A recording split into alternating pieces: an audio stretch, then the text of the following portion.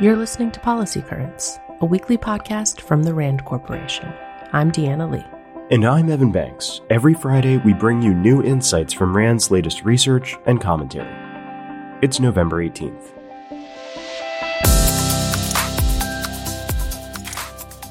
Last year, more than 6 million U.S. adults aged 65 or older lived with dementia. Globally, it's been predicted that increasing life expectancies will substantially increase the worldwide prevalence of Alzheimer's disease and related dementias from about 50 million to 150 million by 2050. But a new RAND study provides some good news related to dementia. Rates in the U.S. actually appear to be declining. Our data shows that the prevalence of dementia among older Americans declined from 12.2% in 2000 to 8.5% in 2016. That's nearly a one-third drop. Other findings provide insights about dementia based on race, ethnicity, and gender. For example, between 2000 and 2016, differences in the prevalence of dementia between Black men and non-Hispanic white men has narrowed. There was a 7.3 percentage point drop among Black men compared to a 2.7 percentage point decline among white men. Additionally, while the prevalence of dementia was higher among women than men over the study period, the difference between women and men shrank. Among men, the prevalence of dementia decreased from 10.2% to 7%, and among women, it decreased from 13.6% to 9.7%. The decline in the prevalence of dementia is certainly a positive sign. It may help reduce the expected strain on families, nursing homes, and other support systems as the American population ages. But it's important to point out that disparities persist. Overall, the prevalence of dementia tends to be higher for racial and ethnic minority individuals, both among men and women. Notably, our findings indicate that education is a contributing factor to the reduction in dementia. This suggests that closing the education gap across racial and ethnic groups may be a powerful tool to reduce the inequalities related to dementia. Recent battlefield gains, including the liberation of Kherson last weekend, may be building Ukraine's confidence about retaking Crimea from Russian control. But according to RAND experts, the decision to launch a full-scale assault on Crimea is a difficult one. To start, Crimea is connected to the mainland of Ukraine by a strip of land only 5 miles wide, and it's likely well defended by Russian troops. Even a damaged or demoralized Russian army might be capable of blocking a land campaign. An amphibious attack is an option for Ukraine, but it lacks helicopter and other amphibious assault capabilities, making such operations fraught. Russia's nuclear saber-rattling is another consideration. While Putin has recently said that Russia had, quote, no need to use nuclear weapons in Ukraine, an assault on Crimea could lead him to return to his threats. What about the upside? Could it be worthwhile for Ukraine to take Crimea militarily? Our experts point out that success could restore Ukraine's territorial integrity and its control of a naval facility on the peninsula. An attack could also provide enough leverage for Kyiv to pursue a full or partial Russian withdrawal. As Ukraine considers its prospects in Crimea, it would be wise to manage expectations about the potential outcomes there. Leaders in Ukraine may also want to consider input from Western partners, especially since an assault on Crimea could require Western military and intelligence aid. With the repeal of Roe v. Wade and abortion banned in at least 13 U.S. states, there are concerns that personal data entered in period tracking apps could be used as evidence against someone who terminates a pregnancy.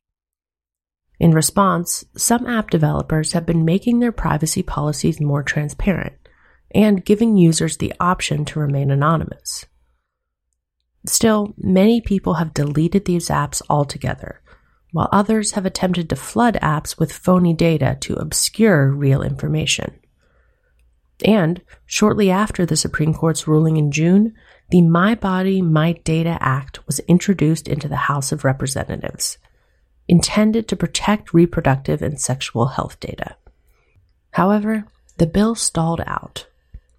According to Rand's Mary Lee, until there are new laws enacted that protect users' private data, it's up to individuals to safeguard themselves. But that may only be possible if app developers prioritize user privacy. One way to compel app makers to do this is to make it clear that it's in their business interest as a competitive advantage. For example, some period apps that promised better privacy policies than their competitors saw a surge in downloads after the Dobbs ruling, demonstrating the explicit consumer desire and a business case for improved user privacy. And leading tech companies like Apple have also shown that improved user privacy can be a major selling point. More app makers could stand to learn from these examples, says Lee, providing end-to-end encryption, collecting only the minimum information needed, providing an option to store data locally on a user's device rather than in the cloud, and limiting third-party sharing could all be offered as enhanced privacy features. Tech companies might view this as a burden, she says, but there will likely be profits for those companies that see it instead as an opportunity.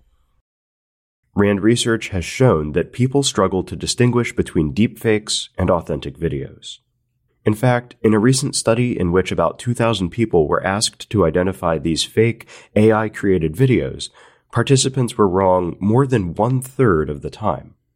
Even computer science students at a top U.S. engineering university were susceptible to deepfakes. They were unable to sort them out from authentic videos more than 20% of the time. This could be a huge vulnerability that make deepfakes a potent tool for spreading disinformation. Consider this recent example. During the early stages of the Russian invasion, a deepfake of Ukrainian President Volodymyr Zelensky urging Ukrainian forces to surrender was circulated. Now, this video was quickly debunked, but it's easy to see how such content could have had serious geopolitical consequences. Regulating deepfakes may pose a dilemma for U.S. policymakers. Several states have passed statutes prohibiting the release of deepfakes related to elections or child pornography, but regulations concerning other applications of deepfakes are not being actively considered. And while there are technologies being developed that help detect these falsified videos, deepfakes are currently winning out. Rand experts say that America might need a concerted effort to address this problem. Otherwise, the public could find itself, quote, drowning in a flood of deepfakes, with potentially disastrous consequences.